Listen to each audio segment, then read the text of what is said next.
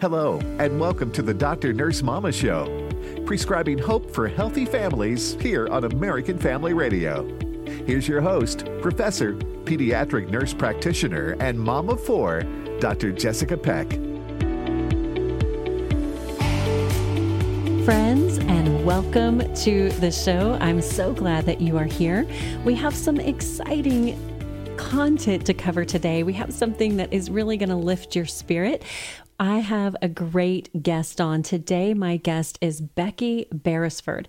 Now, she lives in North Carolina. She is happily outnumbered by her husband and their three wonderful boys. And Becky, I can relate to that. I live with two boys and my husband right now, and I am outnumbered. They gave me 2 votes, by the way, when my girls went to college, but I said, that's not fair. I'm still outnumbered. I'm going to need some veto power here. That's what I'm going to need. But Becky is an author, a speaker, and a coach with a master's certificate in spiritual formation and discipleship from Moody Theological Seminary. Now, Becky loves encouraging God's daughters to embrace Christ-centered empowerment through the truth found in the gospel. And she is the author of a book that is about to be released called, now you need to listen closely so you get this, because it's not what you think. It is She Believed He Could, So She Did. Trading Culture's Lies for Christ-Centered Empowerment.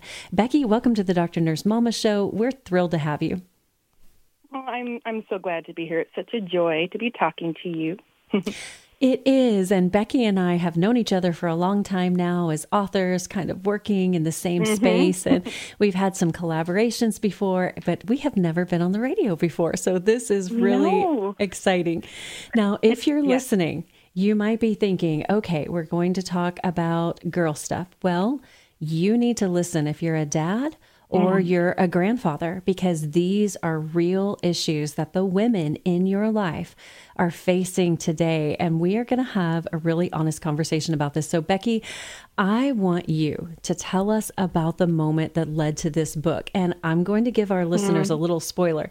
It came from a sign that your husband bought for you at Hobby Lobby that led to an epiphany and, in fact, an apology to your readers. Now, if that's not a cliffhanger, I don't know what it is. Take us to that moment. What happened that gave you this significant shift in perspective? Yeah, so it was a culmination in my life of so many events, so many hardships. So at that time, just personally, my husband and I were going through a hard space in our marriage.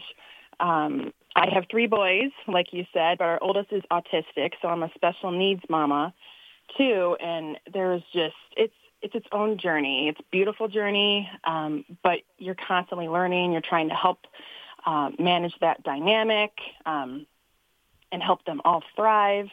But it's hard, and then we had health issues going on, financial strain. So that's just the background personally, what's going on. There's a lot of hardship, a lot of stuff.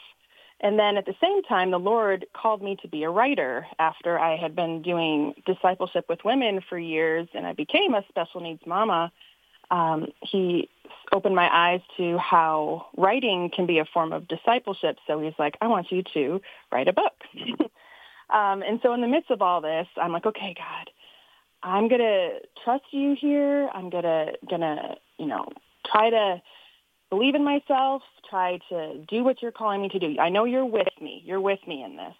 And so I start writing a book, as you know.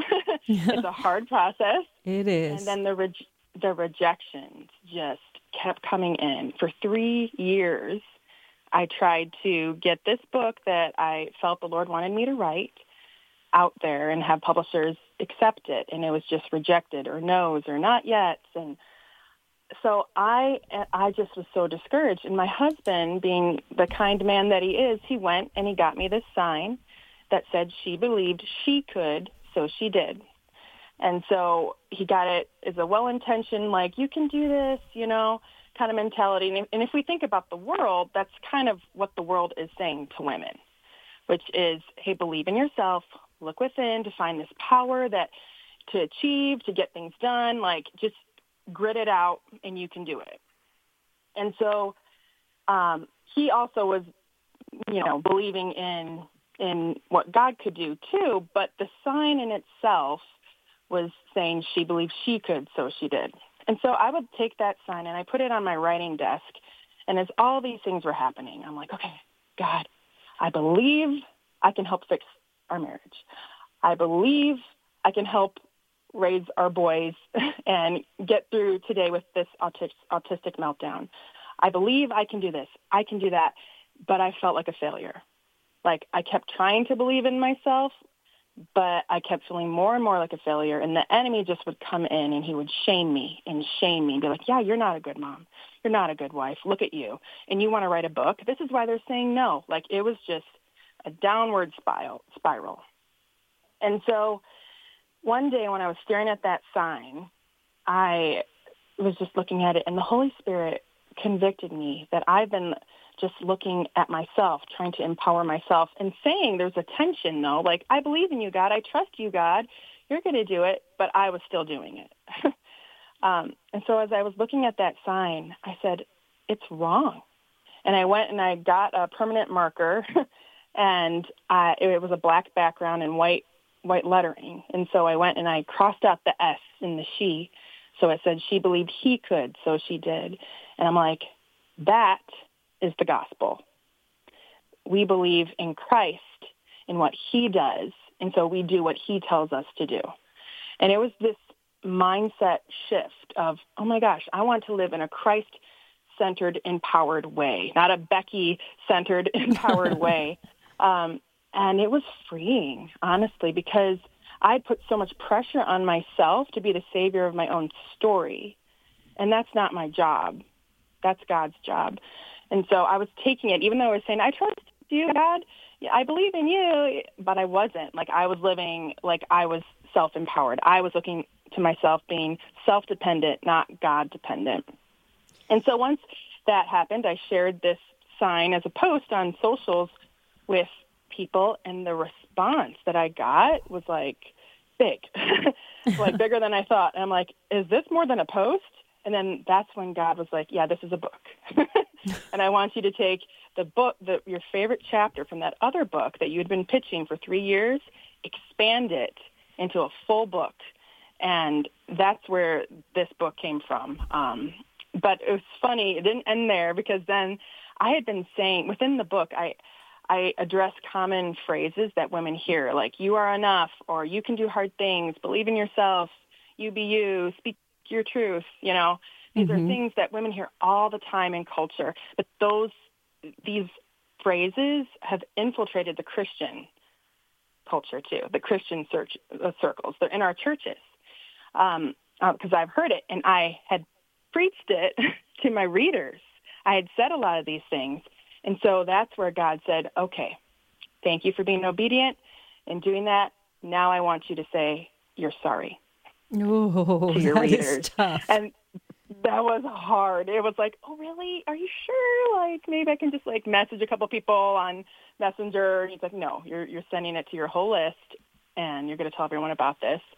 And so it was a very humbling moment. I had to swallow my pride and be like, okay, I'm going to write an apology letter to my readers. And this was before the book was like written.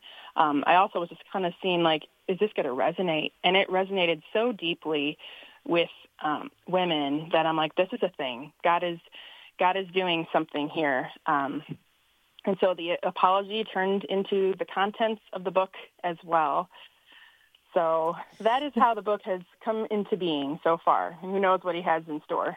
Well, Becky, bravo to you for being so transparent and authentic and humble. I mean, really, that takes a lot of humility to say the things that you have said.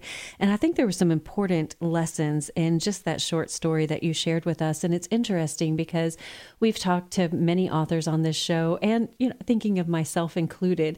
Listeners, listen, we're not writing a book because, all of a sudden we got it all together and we're going to impart our wisdom to you. It's, hey, hey, here's how I fell on my face and I still found hope, and I still found that God is good and God is faithful, and I found hope in the hard things. So I just want to put that out there, that is what it's like to be an author. It's not, oh, let me share my grand wisdom. It's, oh, let me share the hard places where God is working.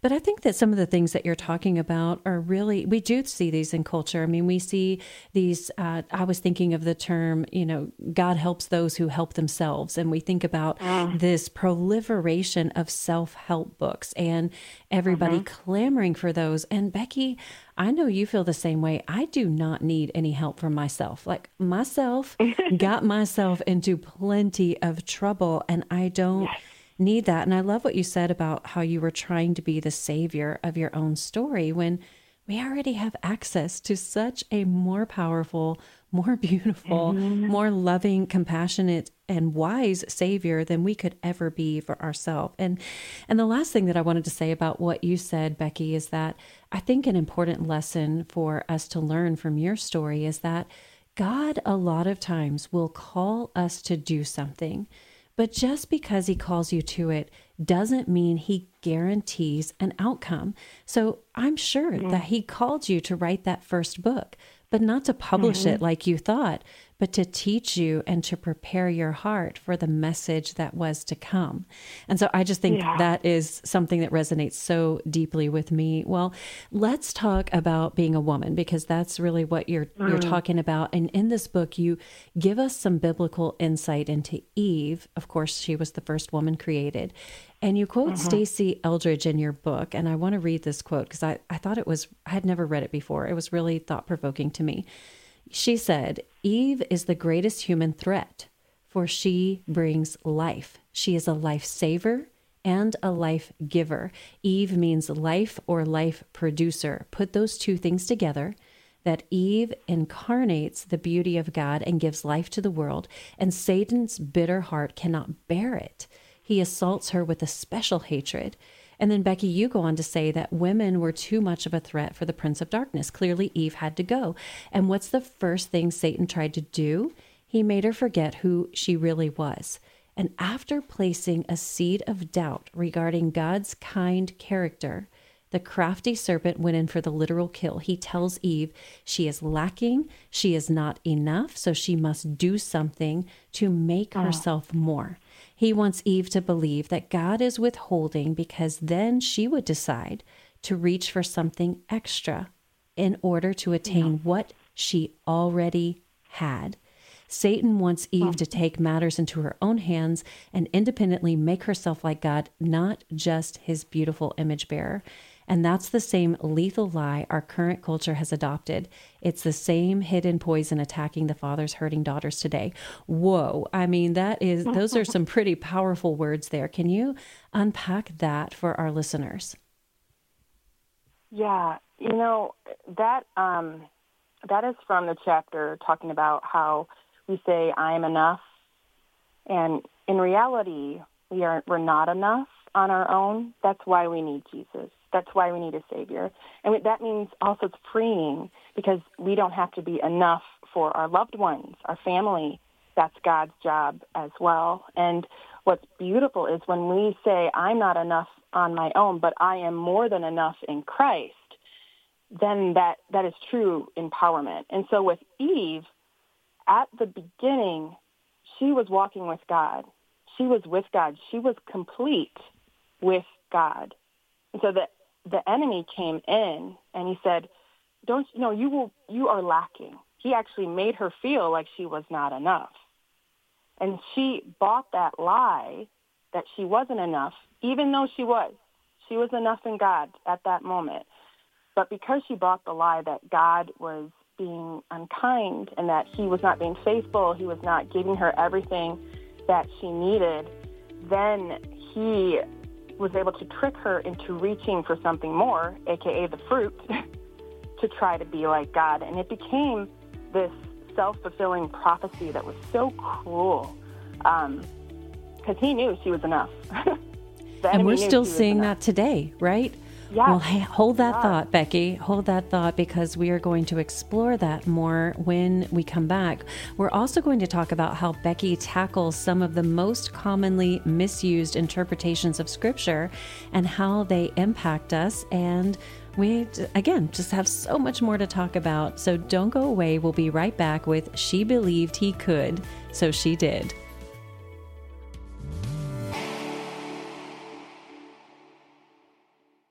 Last year, because of you, Preborn's network of clinics saw over 58,000 babies saved.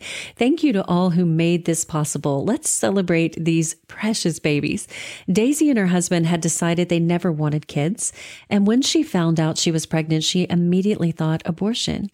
But after she and her husband met her baby on ultrasound and heard the heartbeat, their hearts melted and they chose life. Her baby Jeffrey is healthy and beautiful, and Daisy and her husband can't even imagine life without him. Each of these babies are truly miraculous, and every day, Preborn celebrates 200 miracles. $28 a month can be the difference between the life and death of a child. When a mother meets her baby on ultrasound and hears their heartbeat, it's a divine connection that doubles a baby's chance at life. Let's join together and help mothers choose life. Just dial pound 250 and say the keyword baby. That's pound 250 baby, or visit preborn.com. That's preborn.com. You're listening to the Dr. Nurse Mama Show with Dr. Jessica Peck on American Family Radio. Welcome back, friends. I am talking to Becky Beresford. She is an author, a speaker, and a coach, and she has a new book coming out called She Believed He Could, So She Did, Trading Culture's Lies for Christ-Centered Empowerment. And we've been talking about Becky's story and being called to write this book and the pathway that she went through that was difficult, where she was learning this truth that she was not enough on her own, but she is enough through Christ. And we were talking before the break about the special hatred, honestly, that Satan can have for women in our culture because we reflect the beauty of God. And it is hard because I think we are facing issues as women that we have to have it all. We have to do it all. We have to be empowered. And you talk about this actually in wearing weariness as a badge of honor. So Becky, you shared that you asked a group of women in your life in preparing for this book, what are some phrases that you've heard that make you feel empowered? And you've already shared some of those. And one of the top answers that you got was, you can do hard things. And then you asked, but what happens when we peek below the surface of our own efforts? We find weary women. Now, I know I've been sharing some quotes from this book, but I want our listeners to get a flavor for kind of how you're talking. So I'm going to share one more quote.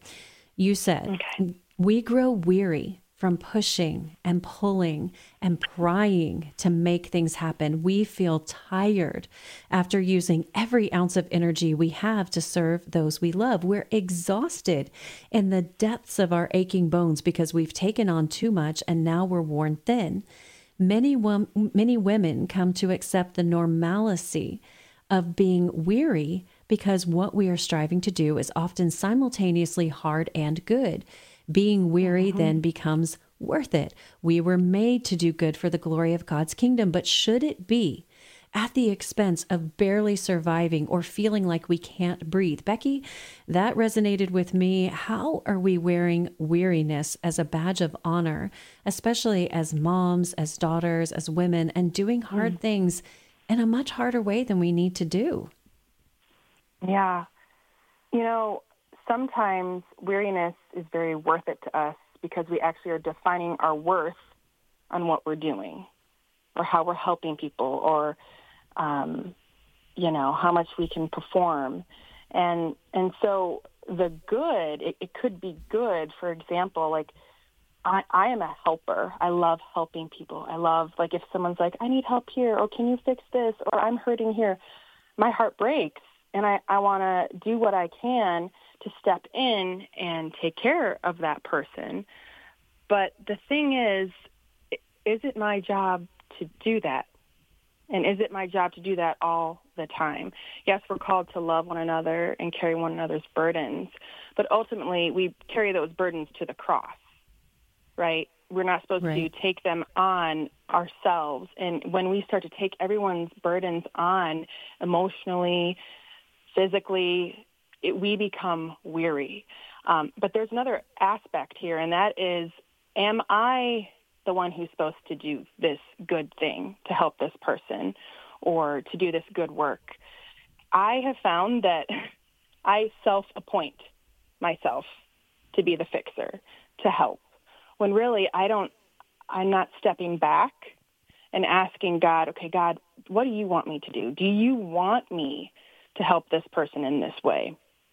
Because if I'm feeling like I'm the savior again and I have to fix all the things, that's not giving them the opportunity to experience God and his strength and his capacity. If I think I can do it and I can't, then we start feeling that weariness. Like we realize, yeah, I'm imperfect like every other human out there.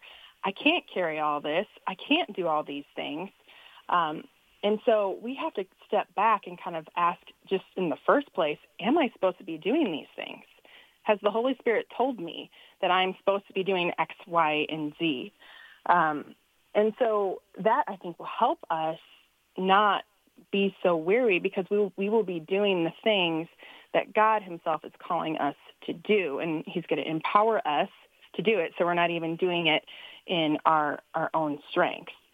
So I think that's a huge key to how we don't have to wear our weariness like a badge. We can do what God's called us to do and be okay with saying no, be okay with setting that boundary, and knowing that it's not dependent on us.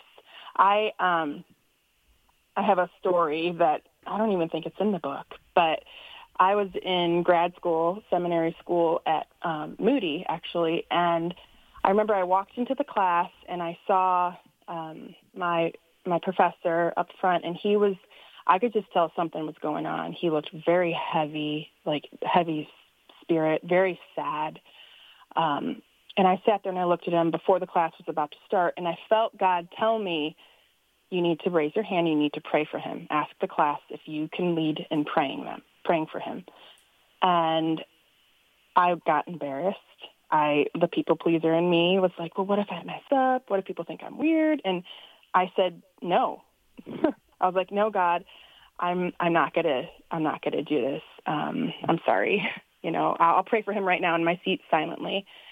And so I remained silent, and I kid you not, 15 seconds later, the person next to me, the student next to me, raised his hand and said, Doc, can we pray for you right now?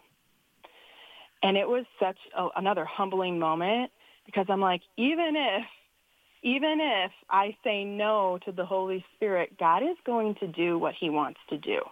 I cannot stop his plan. I'm not that powerful. And so it was like, God just showed me, like, I will ask you to do something. And he wants us to do those things because he wants to bless us. And it's really satisfying to know that God is using you in the way that he's asking to use you, not the way that I'm self-appointing. But even if God is going to help, and he is the ultimate helper, and he's the one who chooses who he wants to send to help others and to do hard things. I know that's just one part of doing hard things. But for me, as a helper, that was such a humbling moment and a freeing moment, because it's not dependent on me. Again, it's dependent on God.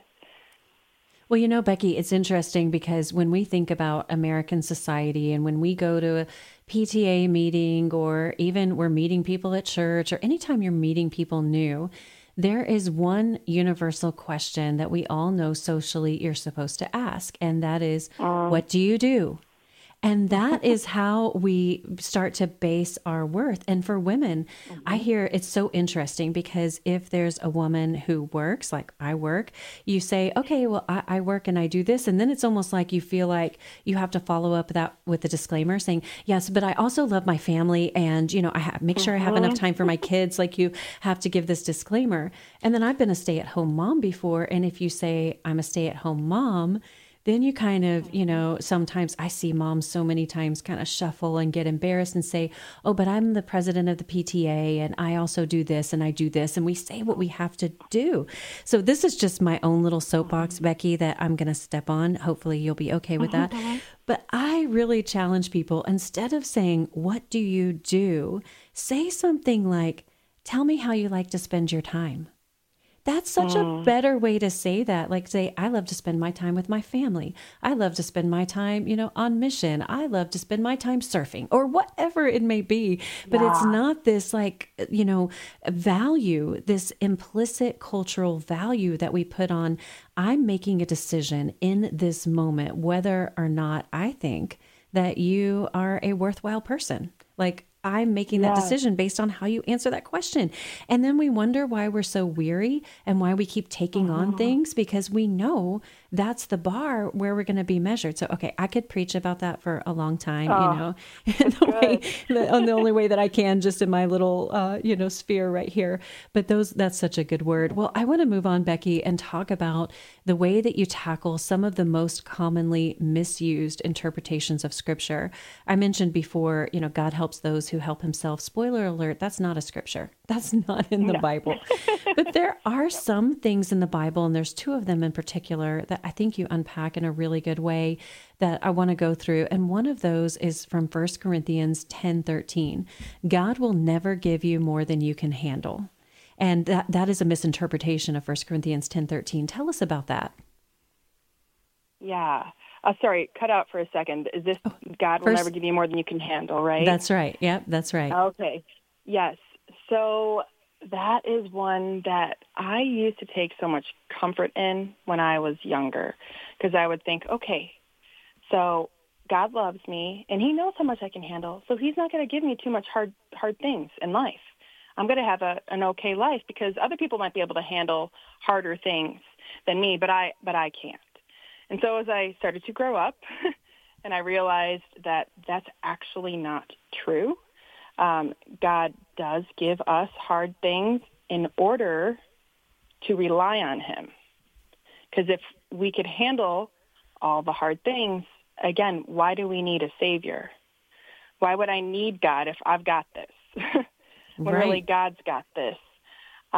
And so but I know it's meant to be a comforting thing, and I used to believe that. And so I actually looked it up in the Bible, which is where we should, when we hear these things, even if your favorite Christian celebrity or pastor is saying this, it's not the gospel truth unless it's in the gospel.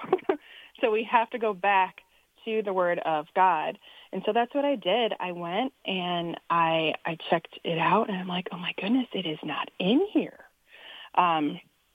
And what it is kind of mistranslated, that phrase comes from a verse that talks about being a temptation. God will never let you be tempted beyond what you can handle. He will send the Holy Spirit to help you. And temptation is different than hardship. They are not the same thing. But people have taken that and been like, oh, see, God's going to help me get out of this. He's not going to give me more than I can hold. But the truth is he's going to give us more than we can hold so that we can take those things we're holding and hand them back to him and say, God, I can't do this, but you can. And interestingly, if you keep reading Paul's letter, he says later on that he was pushed, or what was it? He was pushed to the point where he couldn't endure anymore. I would say that's more than you can handle. Yeah. But he says that it helped, it literally says this in there, that it made them rely on God. And even if they died, they believed in a God who could raise people from the dead. So, I mean, what faith, what reliance and belief in God and what he can do, not what we can do. And so that's one of them that is, again, if we look at it through the lens of the gospel, it's a beautiful truth. It's a freeing truth. It gives us relief instead of more pressure, which is what society and culture is trying to just lay on us all the time. Well, and speaking of Paul, who was shipwrecked, snake bitten, imprisoned, all of these things, like you said, very much more than he could handle. And he, in fact, prayed fervently for God to take away the thorn in his side. And I know there's a lot of debate about what that thorn would be, but God did not. And so he clearly gave Paul, more than he could handle so that Paul could realize that he had to rely on God and that God was enough. And Paul wrote another very commonly misused verse, which is Philippians 4:13. You probably, most of you listening, can go ahead and quote that right now. It might be on a Hobby Lobby, thing on your wall right now, right? Like it is on mine. I can do all things through Christ who strengthens me. So tell us how we misinterpret this verse in thinking that we can become enough. Yeah. That verse is referring to contentment and what we do have, what we don't have. And a lot of times people take that verse and say, okay, well, I want to do this or I want to do that. And so therefore, God, you're going to help me. You're going to strengthen me because I can do all things through Christ who strengthens me. But then we have to take it back and think, did God ask you to do that thing? Again, is this lined up with God's word? Just because I want to run a marathon, that doesn't mean that God is calling me to run a marathon. My sister did that, and it's hard. You have to be called to run that. I have not been called. I just feel like I need to put that out there. I have not yet. Please, Lord, no. Please. No, I have not been called either. Praise God. So not everything that we put our minds to is what God wants us to do. So that can be just really misconstrued, and people can think that, well, I can do anything. I can do anything because God is going to help me do whatever I want to do. And again, there's a lot of focus on the self and not on the Savior. So we just have to shift our mindset once again to, okay, what does Jesus want me to do right now? And you talk in the book. Yeah, you talk in the book about how before that, Paul was saying he had learned to be content in whatever circumstance. And so because of that, he could do all things through Christ who strengthens me. And it's interesting because, Becky, one of the verses that I talk about a lot that I think is misinterpreted is also from Philippians 4. Poor Philippians 4. It's just getting this misinterpretation. But Philippians 4:6 says, do not be anxious for anything. And how often do we hear people saying, hey, the Bible says, be anxious for nothing, period. Just don't be anxious. But there's actually a comma there. And it says, but in everything, by prayer and supplication with thanksgiving, let your requests be made known to God. And so it gives us an action to do instead of being anxious, to put our attitude, our effort, our attention into praying with thanksgiving. And then the peace of God that surpasses all understanding guards our hearts and minds in Christ Jesus. And I know this, I say this all the time, that gratitude does literally protect our hearts, even lowering our blood pressure. Well, we have a lot more to talk about. We are going to talk about the time that Becky lost her dog and what God did to teach her through that. You're not going to want to miss this touching story, and we'll talk about it when we come back.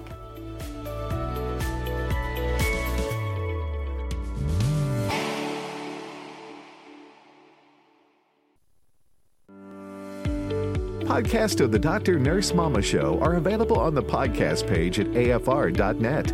Now, back to Dr. Jessica Peck on American Family Radio. Well, hey there, friends. Welcome back to my conversation with Becky Beresford. She is an author, a speaker, a coach, and she's the author of a new book coming out called She Believed He Could, So She Did. Trading Culture's Lies for Christ-Centered Empowerment. And we have talked about the challenges that women are facing today and wearing weariness as a badge of honor. And we've talked about the misinterpretation of Scripture. And before we leave this topic, Becky, I do want to say that it did make me laugh. I was able to read an advanced copy of your book. And I learned something about you and I that we share in common. We have the same lack of green thumb. It's so sad. My mother-in-law actually calls this my black thumb of death. Okay, I kill every plant that I try to grow. And I'll tell you a true story.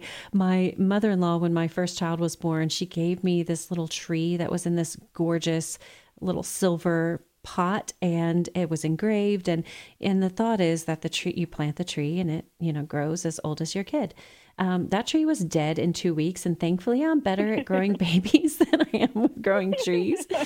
But as we were talking about facing hardship and the misinterpretation of Scripture and that, I did want to share really quickly that you shared a very thought-provoking perspective on an experiment with trees where scientists created the perfect environment for growth, except for one thing. And what was that one thing, Becky? So they had the perfect soil, they had the perfect amount of water, and the trees were starting to grow tall. However, they started to fall over when they got too tall, and they just would topple, and they realized that they did not have any wind in this bubble. It was within a bubble. I think it was in a desert, too. So there was no wind. There was no resistance to come up against the trees. And so because that resistance wasn't there, the roots did not grow deep. They were shallow roots, and they didn't go wide like trees are supposed to do. And so when we apply that to our spiritual walk with God, a lot of times we're like, God, why are you allowing this bad thing to happen? Or why is this happening? I'm praying that this will go away, but it's not. And God allows these things to happen in order to have the resistance, the winds, the storms come against us so that our roots will be growing down strong into Him and into who we are in Jesus. And so it produces perseverance. That's what the word says. It produces character. It produces ultimately hope. And it's hope not in ourselves, but hope in God and what He can do through these hard times, through this resistance that we are experiencing in our journeys with Jesus. So it was really eye-opening to me. Like we need some resistance, some hardship. Otherwise, it's a shallow faith. It's a shallow roots. And so that kind of helped me to be more open in my heart to whatever happens in life, because God is going to use it for good. He isn't up there like making all these things happening, and He's not like hoping we'll be miserable, but He's saying, I will have a purpose through this. I'm not going to leave you. I'm with you. I'm beside you. I'm going to empower you and strengthen you and love you through this, and your roots are going to grow strong. I love that. And there's so many women that we've talked to, and men too, who will go through really hard times and they'll look back in it and say, but God, but for the grace of God. And even though those things were so hard, there are so many times we hear testimonies saying, I wouldn't change it though, because of what I've learned, because of how I've grown. And a biblical story that you share about that is one that's very well known and very broadly interpreted. We've had all kinds of perspectives on this, but you gave a different perspective on the story of Mary and Martha. Now, of course, Martha is the busybody, the one that would be me, by the way, the one who's like running around making sure that, that all of the snack bowls are full and the punch bowl is filled up and all of those kinds of things. But Mary was sitting at the feet of Jesus. We know this. But you bring up some really good points about the fact that she was a woman and that she occupied a place at Jesus' feet that was typically reserved for male disciples. So what did you learn in studying that story of Mary and Martha? Yeah, so there's so many times where I kind of want to be more like Martha, because I feel like sometimes I'm a little bit more, I'm both. But Mary, what Jesus said to Mary as she's sitting at His feet was that what she has found will not be taken from her. And what she has found, and when Jesus allows her to sit at His feet, is that He is elevating her to the original game plan, how it was in Eden, where Adam and Eve are equals. They are together. They are side by side. Eve is taken out of the side of Adam to stand beside him, not behind him, not below him, not in front of him. She is to be his partner. They are equal in worth, equal in value, equal in importance in the kingdom. And so the fact that Mary is sitting there, Jesus is saying, yes, you are worthy to sit here with these men, these male disciples, but also you are worthy just because of who you are. And that is not going to be taken away from you. And I think that was something like Martha, of course, her eyes were on serving. And that's a beautiful heart, right? I think we kind of go after Martha too much. She had a beautiful heart. She was trying to serve and do and do and do. And Jesus is saying, just be with me. Just be with me. Sit at my feet. Let me pour into you. And from that, again, he empowers us to do what he's calling us to do. But the most important thing that we can do is sit at the feet of the Master and let him love us and let him define our worth, not the doing, but let him define us. And it doesn't matter what others say, what the other disciples in that room were saying. It only matters what Jesus is saying about us. And I just love like how God, the Trinity, they are like the ultimate empowerers, I don't know if I'm saying that right, of women. Like they elevate women so well. And so when other people may be women, we do experience discrimination. We do experience hardship here. But when we think about Mary and Jesus, and he's saying, no one can take this away from you. No one can take away how I see you and what I'm allowing you to do. You are my disciple. And part of that journey... Sorry. I was just going to say, and part of that journey with you, I want to make sure that we get to this story because you talk a lot about that in the book, and there is so much really great, thought-provoking material that you put in front of us. But as you have had your own personal journey following the Lord in this, you shared a really touching story about losing your dog. Now, I have to admit, Becky, I'm not the greatest dog person because I had some traumatic experiences when I was young, and this makes it like really hard. But even I was like, this is so sad. They have to find Callie. And God used your dog to teach you some important truths. So tell us about that experience and how it impacted you. Yeah, it was totally heartbreaking. My husband actually says that he's never seen me more like sad than these 3 days. So I'll back up. It was a couple summers ago.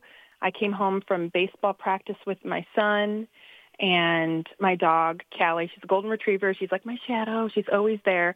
She always greets me with a shoe or some item of clothing. That's just what retrievers do.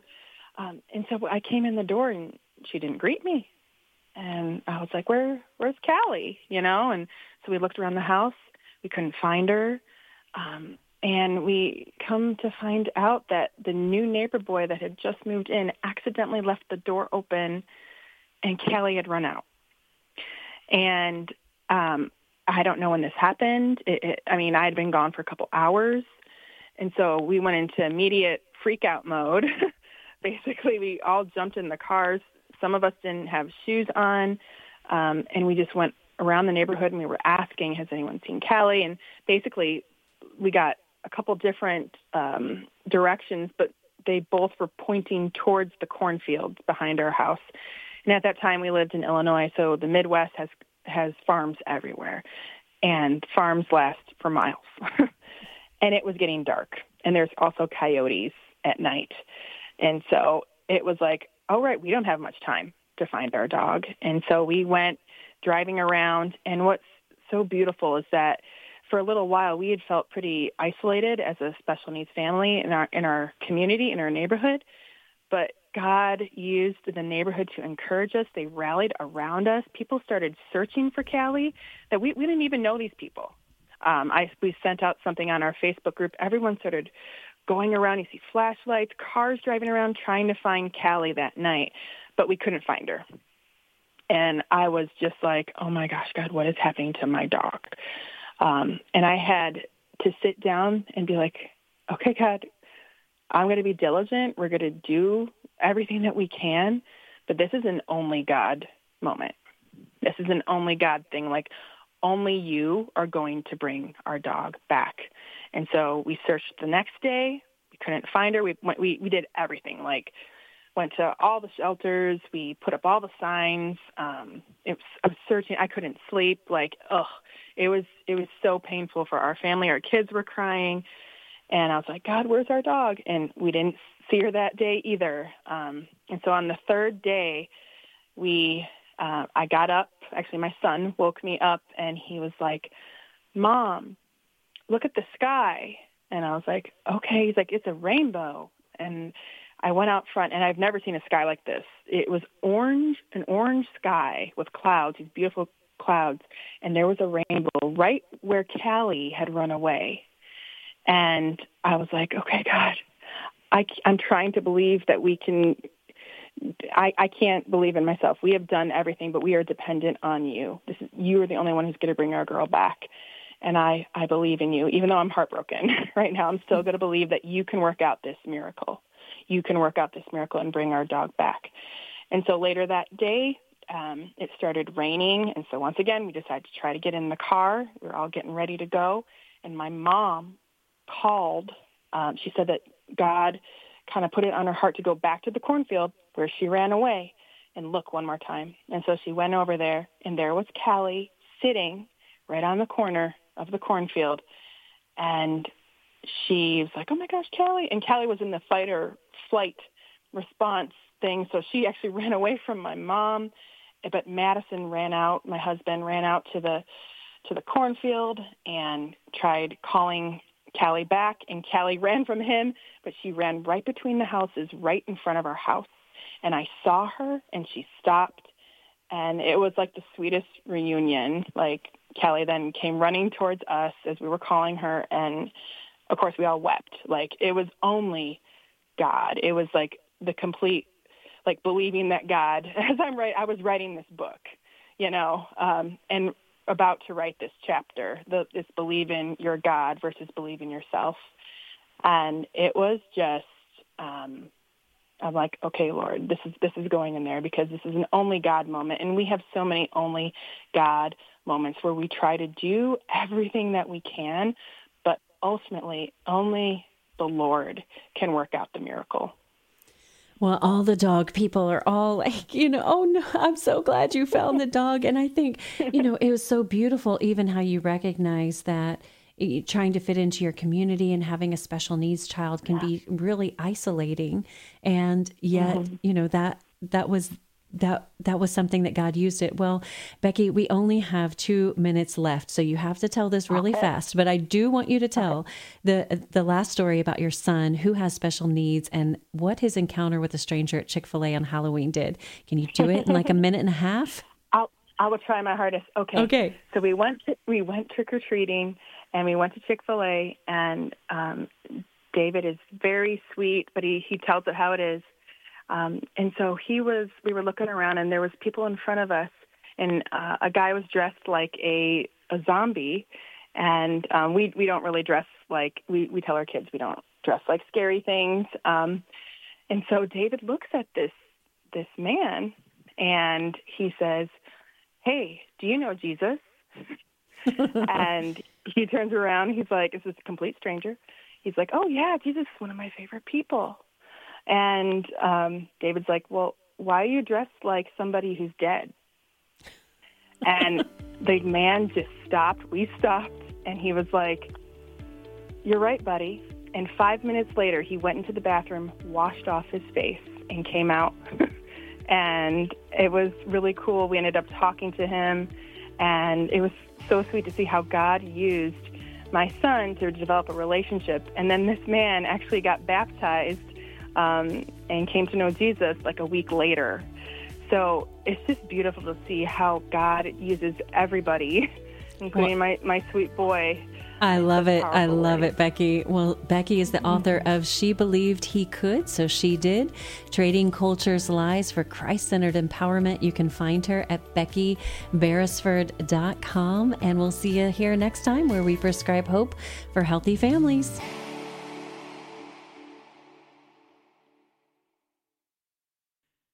The views and opinions expressed in this broadcast may not necessarily reflect those of the American Family Association or American Family Radio.